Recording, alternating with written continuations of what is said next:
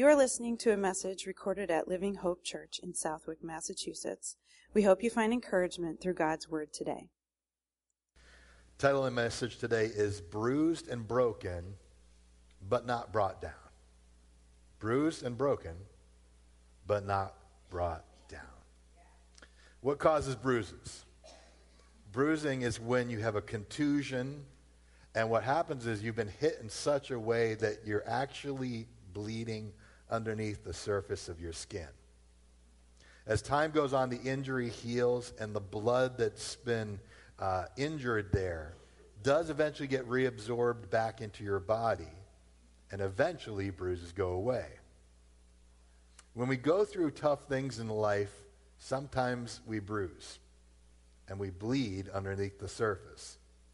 The things that we've gone through have left their mark, and other people can see that it's left its mark on us. And it takes time for those things to heal. What about breaking bones?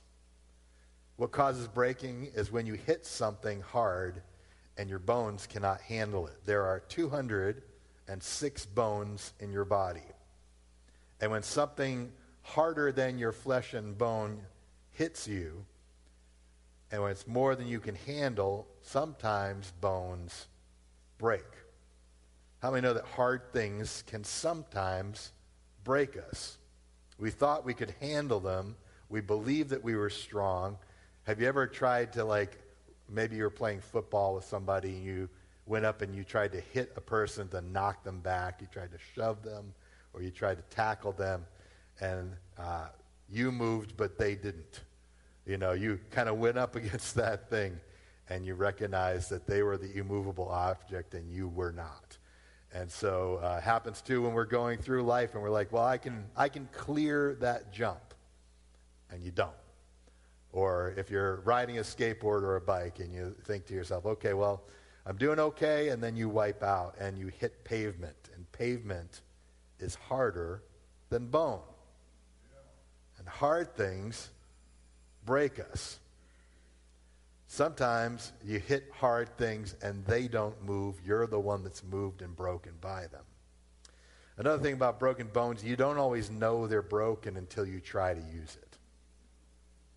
You can't always see that they're broken right away. It's not like a bruise. You can see a bruise. I'm injured. I'm hurt. Other people can see it. But when you break a bone, you don't know it's broken until you try and do something with it. Whether you're trying to put weight on it and you can't support yourself without pain, or you try and lift something up and you can't. Oftentimes you don't even know it's broken until a doctor does an x-ray and sees what the damage is. There are times where you go through hard things. There's times where you hit hard things. And you might think that you're fine until you try to do something that you used to be able to do. And then the pain starts. Many times people can't see it. They've been broken by the hard things of life, and it's only then when they try to move forward or try to do something that they realize that they can't. And I would challenge you today, and I would have you think about this today, is that when we hit hard things, sometimes we can get broken inside and we don't even realize it until we go to try and do something, and then we realize we can't. We are unable to do it. It just hurts too much. The good news about when something's bruised or when something's broken, that in time they all heal. And you're back to your life again. But sometimes healing can take time. For bruises, most people agree that a bruise can heal in 2 to 3 weeks. But if you break a bone, though, depending on what kind of bone you broke, it can be much, much longer. For hand and wrist fractures, they say 4 to 6 weeks. In the NFL, it's shorter because they want to get it back out in the field, and they really shouldn't be there. For leg and arm breaks, though, it can take up to 20 weeks. And I know that we don't have anybody that knows about that, but I've heard it takes about 20 weeks to heal from broken bones, sometimes longer, because you're talking about a long period of time where that bone has to reset and re-heal, and sometimes it could take months. We live in a world today that is broken. spiritually broken, emotionally broken, mentally broken. When we think about the mental health issues in our world today, this world is helpless, hopeless, and far from God. Much of the pain in this life is caused because people are living apart from God, and they can cause brokenness. Many times people who don't know Jesus don't even know that they're bruised and broken. Sometimes it takes somebody else to point it out to them. Others can see it, but they can't. They don't see their addiction. They don't see their codependency. They don't see their anger issues. They don't see their social dysfunction. They don't see what's going on in their life until someone else points out, hey, you're bleeding. You ever been doing that in life where you're kind of like doing things around the house? You're doing some, whether you're cleaning or whether you're doing a home improvement project or just stuff out in the yard, and you think you're fine, and then you're walking around the house and your wife goes, oh, you're bleeding. And you didn't feel it or even see it, but you are bleeding out. Or you've been bruised in some ways. Like, what's that? And you're like, oh my gosh, I didn't even realize that was there. Or like that person tries to get up after they've fallen and they can't. You're like, I think something's broken there. Sometimes someone else needs to be able to point it out to you so you can find the healing and help that you need. Christians are not exempt from moments of brokenness. There are times we go through seasons of bruising and breaking, times where life struggles and hardships hit us, and times we bear the scars of the battles we've been through. But for the Christian, brokenness is not always a bad thing. I'll say it again. For the Christian, brokenness is not always a bad thing, because brokenness shows us our dependency and our need for God. When we are broken, it shows us that we need something greater than ourselves to get by. Hear me when I say this, and I hope I won't mess you up too badly or make you mad. Hear me when I say this, that faith is not really faith if your confidence is in yourself. Faith is not really faith if your confidence is in yourself. When we go through challenges, we lose confidence. You've been going along life and you thought, hey, I'm doing pretty good right now. Until you lose your job, until you get a health diagnosis, until your marriage falls apart, and the confidence that you used to walk in diminishes. It's not that we've lost confidence in God, but we've lost confidence in ourselves and in our ability to handle what we're going through. Ironically, this is the time that we doubt God the most. But it's the time that we must draw closer to him. It's in our brokenness that we approach him. God is not looking for us to be perfect coming to him. I'm not talking morally. I'm not talking about, living in sin and coming to him. I'm talking about not having it all together and that you've got your perfect little life and everything's in its neat little rows and every T is crossed and every I is dotted and everybody thinks you're great and everyone respects you. There are times where you must come to him in your brokenness. Because in your brokenness, you've recognized the answer doesn't lie within me anymore. It's no longer based on my confidence or my abilities. Instead, we must rest and trust God through it. The Apostle Paul had an interesting perspective on all this. Now, if you turn with me to 2 Corinthians chapter 4, we're going to be looking at verses 7 onward. But to give you a little background on this, the Apostle Paul was a missionary, an evangelist, and a pastor. And he traveled around to different parts of Europe, parts of Asia Minor, and he went about preaching and planting churches. And one of the churches that he planted was in a city called Corinth. Corinth is a major city in the country of Greece. It is a major hub, all kinds of activity, all kinds of trade going on in there. And so he plants this church, and yet despite being its founding pastor, the church was beset with all kinds of moral problems. Besides that, there were false teachers who were profiting off the people of the church And one of the things they would do would be bad-mouthing Paul while he was away traveling and doing ministry.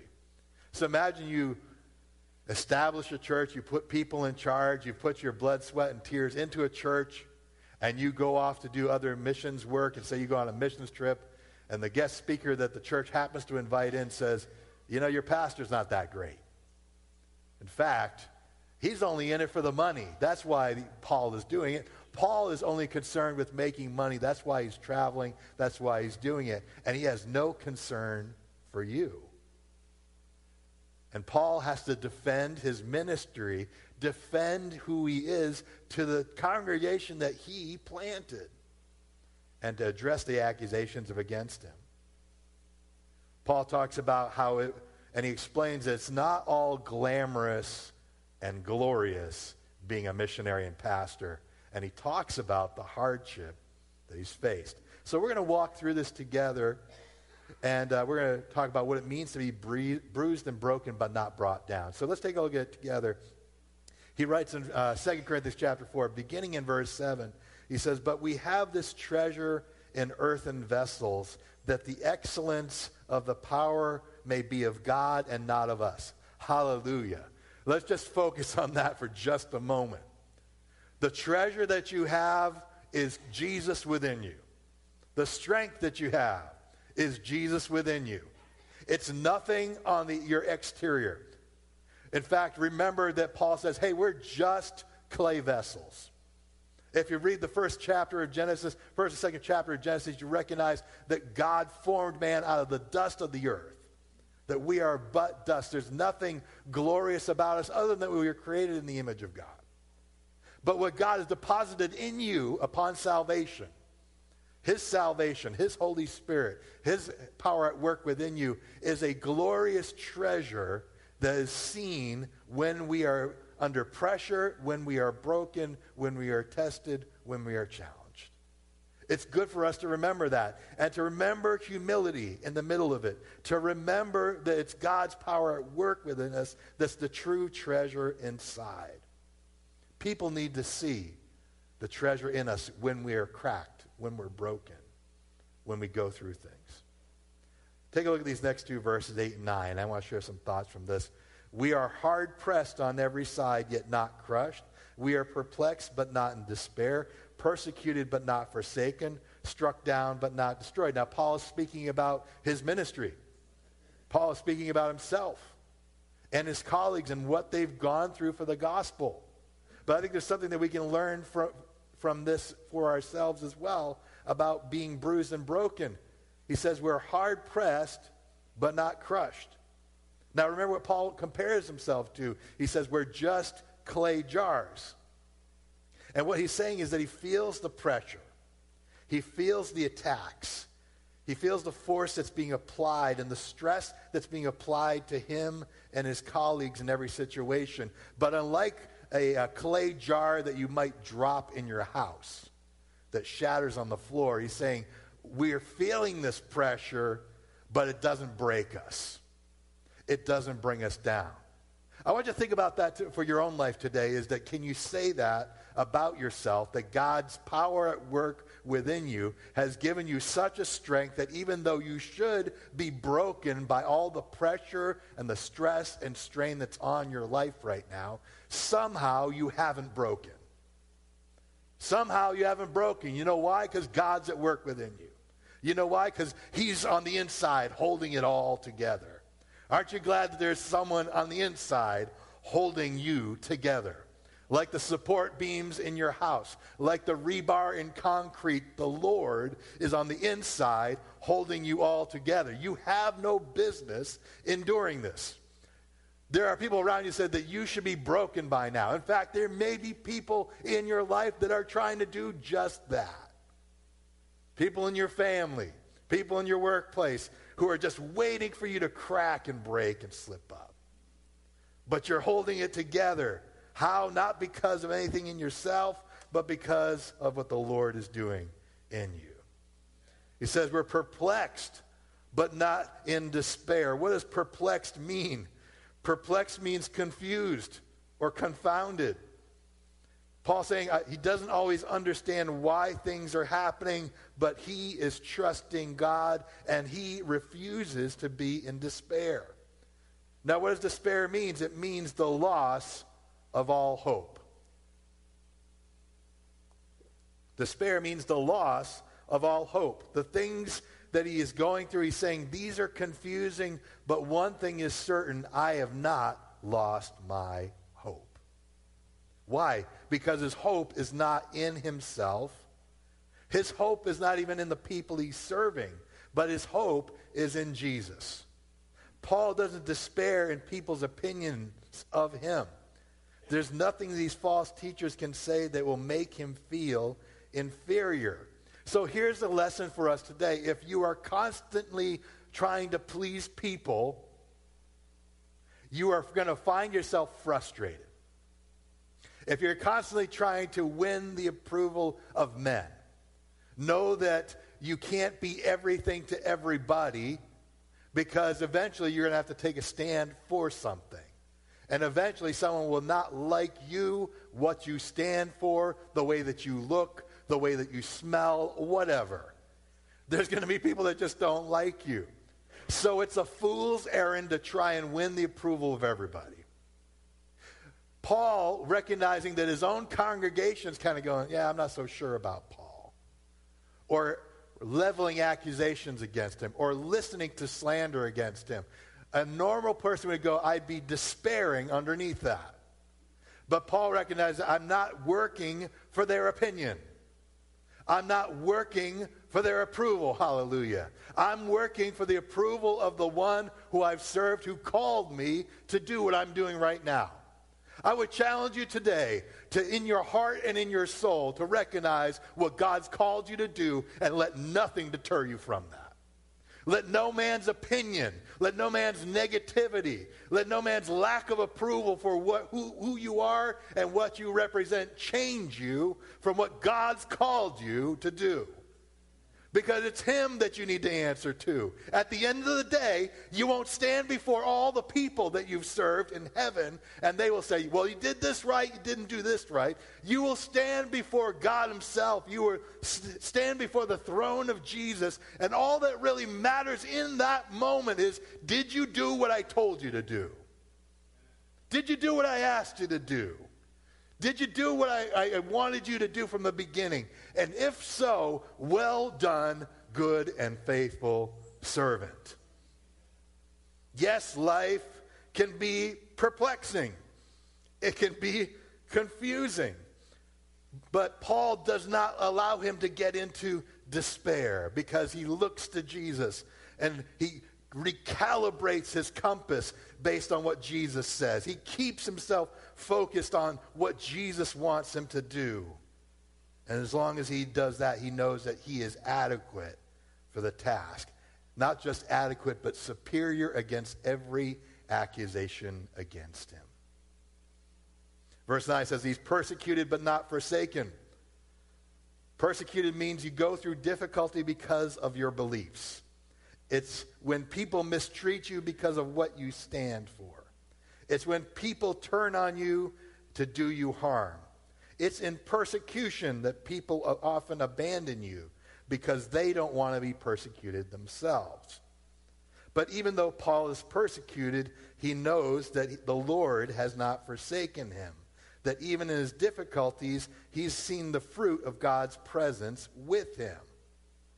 So he recognizes, he's like, we've been persecuted, but I have not been forsaken. I've had people turn against me. I've suffered hardship for preaching the gospel and being a missionary and being an apostle. But God has not forsaken me, even though others have run away when things got difficult. He says the gospel is still being preached, people are still being saved, and God is still moving. It's easy to miss what God is doing when you're going through trials. It's easy to overlook what God is doing in your situation when you are going through trials. Recognize today that there is fruit in your life. Recognize today that there is growth in your life. Recognize today that there is progress in your life, if you only focus on the trial and you only focus on the tribulation, you might miss the byproduct of what God is going to do inside of you. He has not abandoned Paul, even though others have abandoned him. He goes on to say, I'm struck down but not destroyed. Paul has recognized that even if he lost his life, who he is and what he's done will endure. Because the Jesus that Paul preaches is the message of eternal life. It is the gospel which assures Paul's place in heaven. But it's also the gospel work that cannot be destroyed by force, violence, or human hands. Listen, the world has been trying to wipe out Christianity and the message of the cross for over 2,000 years. Empires have raised themselves against it. They've ordered for books to be burned. They've ordered for people to be put in prison. They've ordered for people to be put to death. There's been difficulty the church has gone through. And when churches go through difficulty, the church grows. It's incredibly frustrating to the world because look at the church throughout history, and every time they tried to snuff it out, every time it was persecuted, every time things got hard, the church thrived during those times. You know why? Because the people that were casual about it and could care less were weeded out of it. And the people that were in the church were people that were really dedicated to the church, so the church grew in those times. That's what the future looks like for the world. If we read the New Testament to the end, that's what it's going to look like. But it's not going to mean that the gospel work is going to be somehow stamped out because of difficulty. He says, what I do goes beyond being struck down, being destroyed. Essentially, Paul is saying, you can strike me down, but it's not going to stop what I'm going to do. I'm still going to keep preaching. I'm still going to keep praying. I'm still going to keep being used by God until I can't draw breath anymore. Oh, that we would have that kind of resolve. Oh, that we would get up out of bed with that kind of determination and says, it doesn't matter what happens to me. Even if I die today, what I've done and what I've poured into others, poured into my family, poured into my ministry, that is going to outlive me. And even if I die, and even if you destroy me in persecution, and believe me, the Roman Empire knew how to persecute Christians. They made it their entertainment. They would burn them at stakes. They would set them before lions. They would sick wild beasts on them for entertainment. They knew how to persecute them. But even if they died there, you didn't get rid of me. I'm just in a different place. You didn't get rid of me. I'm not here anymore, but I'm with the Lord. I don't know about you, but that sounds pretty good to me right about now. As difficult as life is, as hard as it is to get up in the morning when your body doesn't want to cooperate, when your kidneys don't want to cooperate, when your knees don't want to cooperate, when your Achilles tendon acts up, when you get out of bed and you feel more exhausted than when you got into it. Like you used to be able to sleep to look forward to going to sleep, but now you feel like you've been beat up. So like as you get older, you're like, I don't really like this, but the idea of being absent from the body and present with the Lord sounds pretty good to me right now. So even if they destroy you and destroy all that you have, you are not destroyed because you are with the Lord and his work just keeps on going. Verses 10 through 12 says, always carrying around in the body the dying of the Lord Jesus, that the life of Jesus might be manifested in our body. For we who live are always delivered to death for Jesus' sake, so that the life of Jesus may be manifested in our mortal flesh. So then death is working in us, but life in you. So Paul brings up this very interesting idea that talking about the body of the dying Lord being manifested in them, so that the life of Jesus might be in him, so that it might be manifested in them. Paul talks about Jesus' suffering being made manifest in their bodies, and that they're delivered to death for Jesus' sake. What does this mean? Well, Paul is countering the argument that he's preaching the gospel for comfort or worldly gain by talking about what he's gone through for Jesus. Now, you can write this down. This is for later. We're not going to read this right now, but in 2 Corinthians 11, 23 through 26, Paul talks about everything he has suffered for the sake of Jesus. Everything that he suffered for the sake of preaching the gospel. And he says, 5 times I have been beaten with the 40 lashes minus 1. If you don't know what that is, think about what Jesus endured before he was crucified. Now, he might not have endured with the ones that tear the flesh off the bone, but they did have either lead-tipped whips or pieces of pottery-tipped whips that they would bring across the back of people when they wanted to punish them and make an example of them. Paul said, I've done that 5 times, by the way. Been there, done that, have the bloodstained T-shirt to show for it. That's 5 times more than anybody else has endured, okay? Usually after the first one, you go, maybe I'll do something else. Maybe I'll do a desk job, right? But he's still preaching the gospel.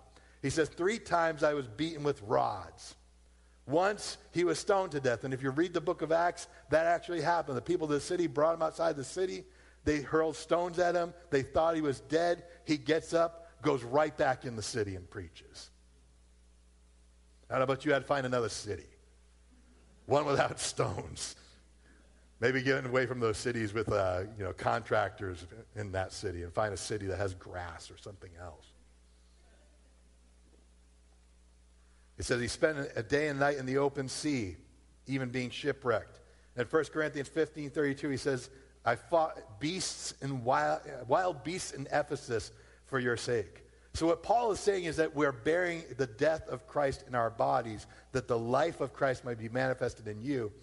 He's saying that I can actually take off my robe and show you the wounds that I've suffered for the sake of the gospel. Wounds and scars that he could show that he paid the price for being a messenger of Jesus. And for Christ's sake and the sake of his listeners, Paul and his colleagues put himself in harm's way repeatedly.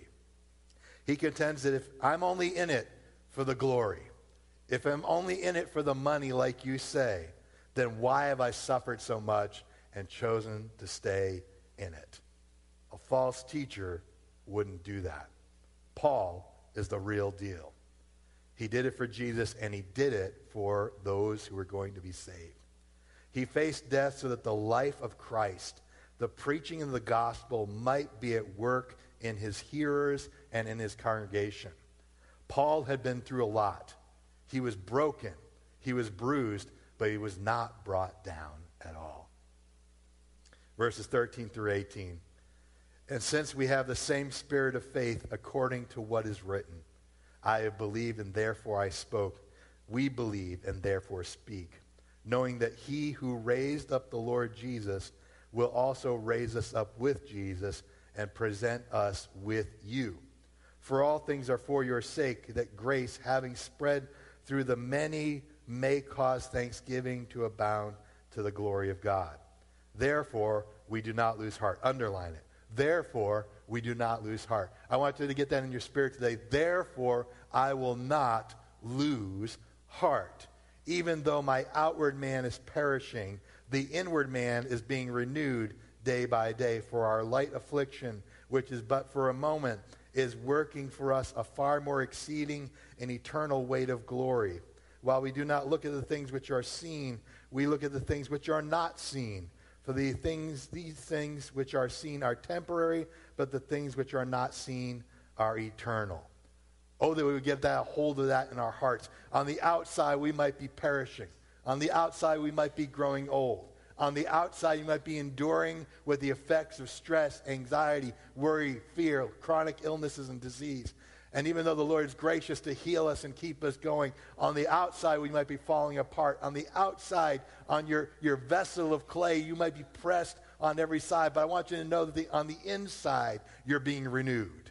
You're being restored. You're being reignited for the Lord, because greater is he that is in you than he that is in the world. He knew where his hope was. He didn't despair because his hope was in Jesus.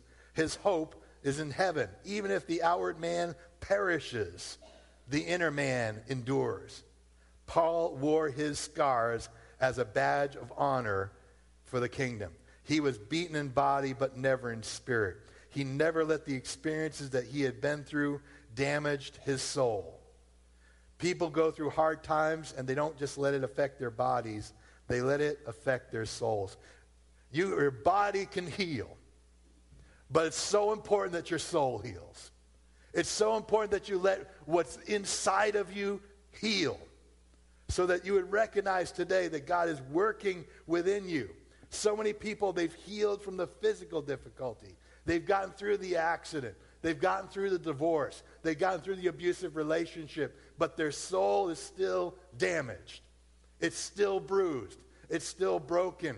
God needs to be the one that heals the inside, so that you and your soul does not become corrupted. It doesn't become jaded. It doesn't become bitter. It doesn't become cynical, but rather that you believe God for good things and say, yes, I've been through a lot of things. Yes, I've been through some awful stuff. And yes, I may even have the physical difficulties to show for it. But I want you to know something. It hasn't changed my heart. It hasn't changed my spirit. Some people lose their sensitivity to God's Spirit over the things that they've been through. Don't let that be you. Never lose your sensitivity to Spirit. Never lose your wonder for the things of God. Never be in a moment where you say to yourself, like, I don't care. I don't want to hear from God. I don't want to see God anymore. What you've been through has been difficult. What you've been through has been hard. But you know, you're going to shed this body one day, and your spirit's going to be with him forever. What will your soul and your spirit be like? Think about that today. Let your prayer be, Lord, by your Holy Spirit, renew me. Renew me on the inside. Jesus, I know you're in there. Jesus, I know you're in there. Come on out, Jesus, and work in my heart and work in my life, so that you would not become so calloused and so broken that you don't feel anything anymore. If you're someone who works with your hands, you've worked in a trade, you know what it is to have calloused hands, that you can drop like acid on it, or you can touch something that's burning hot, and you don't even feel it because you've got that thick layer on your skin and on your fingers that you don't feel it anymore. But may your soul never become callous to the things of God. May your soul never become callous to the needs of others. May your soul never become so grown over with hardness that you can't feel anymore. Be soft and sensitive to the Holy Spirit. Bruised and broken, but not brought down. Throughout this passage, that one thing keeps getting repeated. Paul does not rest in his resilience, nor the strength of his intellect, nor the determination of his will, but time and time again, he mentions Jesus at the center of everything he does. It's the treasure that's inside of our earthly jars of clay. And so long as he served the Lord, the work of God would be victorious. It wouldn't be brought down by anything, even death. Even the mighty Roman Empire couldn't bring Paul down. But the one thing that can bring you down is despair. The one thing that can undo you is whatever you let inside of you. If you lose hope, if you lose faith, then that can undo you. But if you're holding on to your hope, and you're holding on to your faith, and you're holding on to Jesus, nothing can bring you down. Paul preached Jesus. Jesus came for broken people. Matthew 12:18-20 says this, has this to say about Jesus, quoting the prophet Isaiah, "Behold my servant whom I have chosen, my beloved in whom my soul is well pleased. I will put my spirit upon him, and he will declare justice to the Gentiles. He will not quarrel, he will not cry out, nor will anyone hear his voice in the streets. A bruised reed he will not break, and a smoking flax he will not quench." Now, if you don't know what that means, is that he's saying like a smoldering wick, like a wick on a candle. He's not going to put that out. So the picture here, this is the nature of the kind of person that the Messiah would be. This is the kind of person that Jesus would be. One who would have a gentle spirit about him. One in which the Holy Spirit would rest on him. And it says that he wouldn't break a bruised reed. He wouldn't put out a smoldering candle. The loving, gentle nature of Jesus would help those who are broken and burnt out. Are you broken and burnt out today? Jesus is not going to extinguish that wick. He's going to reignite it. A bruised reed is a blade of grass that's been bent over. It doesn't stand up straight and it's almost broken. But so gentle would be the nature of Jesus that he would not break something that's already been bowed so low. Have you been bowed low by the things of this world? Has your head hung down? He's not going to force you into the dirt. He's going to be the lifter of your head.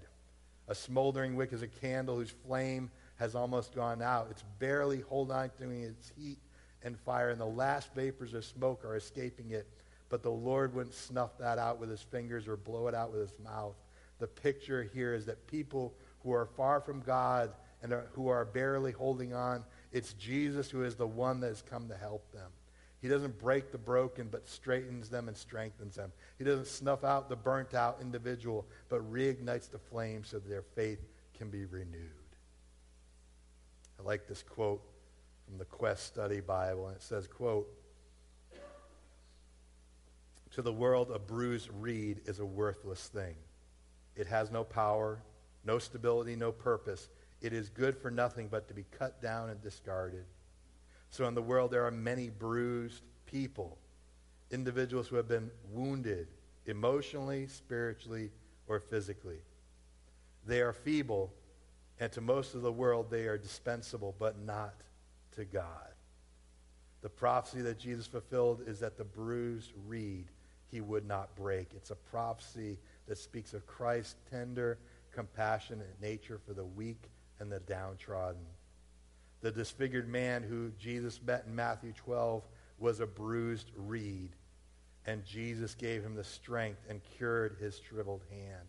The woman caught in adultery in John 8 was a bruised reed, and Jesus saved her from stoning and forgave her sin.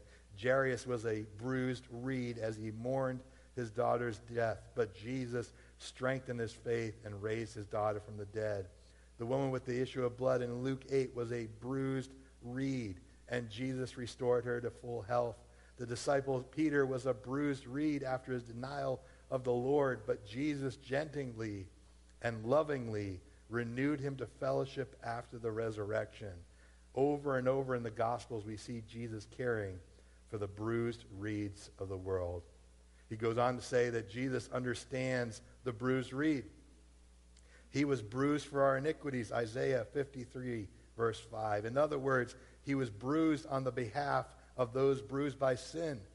Those who come to Christ, he will not despise. They have a promise from Jesus. God has sent me to bind up the brokenhearted, end quote. What an insightful quote. You know why Jesus loves the bruised and the broken? Because his body was bruised and broken on the tree, on the cross for us.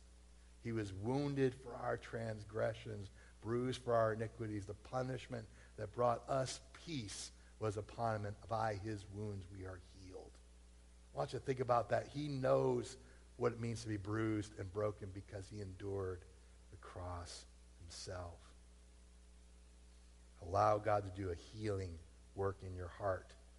The body can heal on its own, but the heart and soul can sometimes take a long time to heal. This is why Jesus came. Isaiah 61 verse 1 is the passage that Jesus read in the synagogue. He says, "The Spirit of the Lord is upon me because the Lord has anointed me to preach good tidings to the poor. And he has sent me to heal the brokenhearted and proclaim liberty to the captives and the opening of prison doors to those who are bound." Jesus read these words. His purpose was spoken in Isaiah and fulfilled in the Gospels. He is anointed to heal the brokenhearted, to bind up their wounds. The picture is almost like someone who is cleaning, bandaging, and setting wounds. That's the picture that we see here. That's the kind of Jesus that we serve. He's the one to not only bind up the brokenhearted, but to set captives free, to open prison doors. What an incredible picture of Jesus as healer and liberator, healing hearts and setting people free. Bodies heal. but hearts don't always heal like they should. The Lord wants to heal your body, but more importantly, God wants to heal your heart. You know, you can have a healed body, but a hardened heart. But it's your heart that leads your life. Let the Lord heal what's bruised and broken. Are you bruised today? Have you been hit by things unexpectedly? Is your injury visible? Is it visible not only to you but to others? Perhaps it's in your temper. Maybe it's in your words.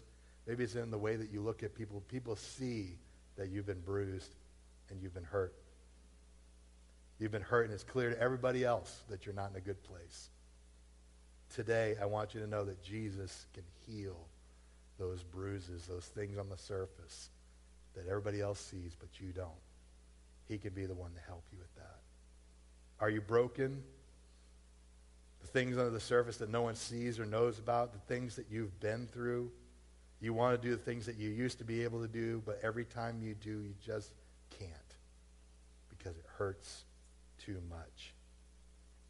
And you don't know what's wrong. You can't see what's wrong, but the Lord can see. He can see what's broken and what needs to be healed and put back together again. But you've got to let Jesus take a deep look inside you, and you've got to listen when he speaks to you because he sees what's going on inside. Sometimes it's just easier for us when we've been broken to just ignore it.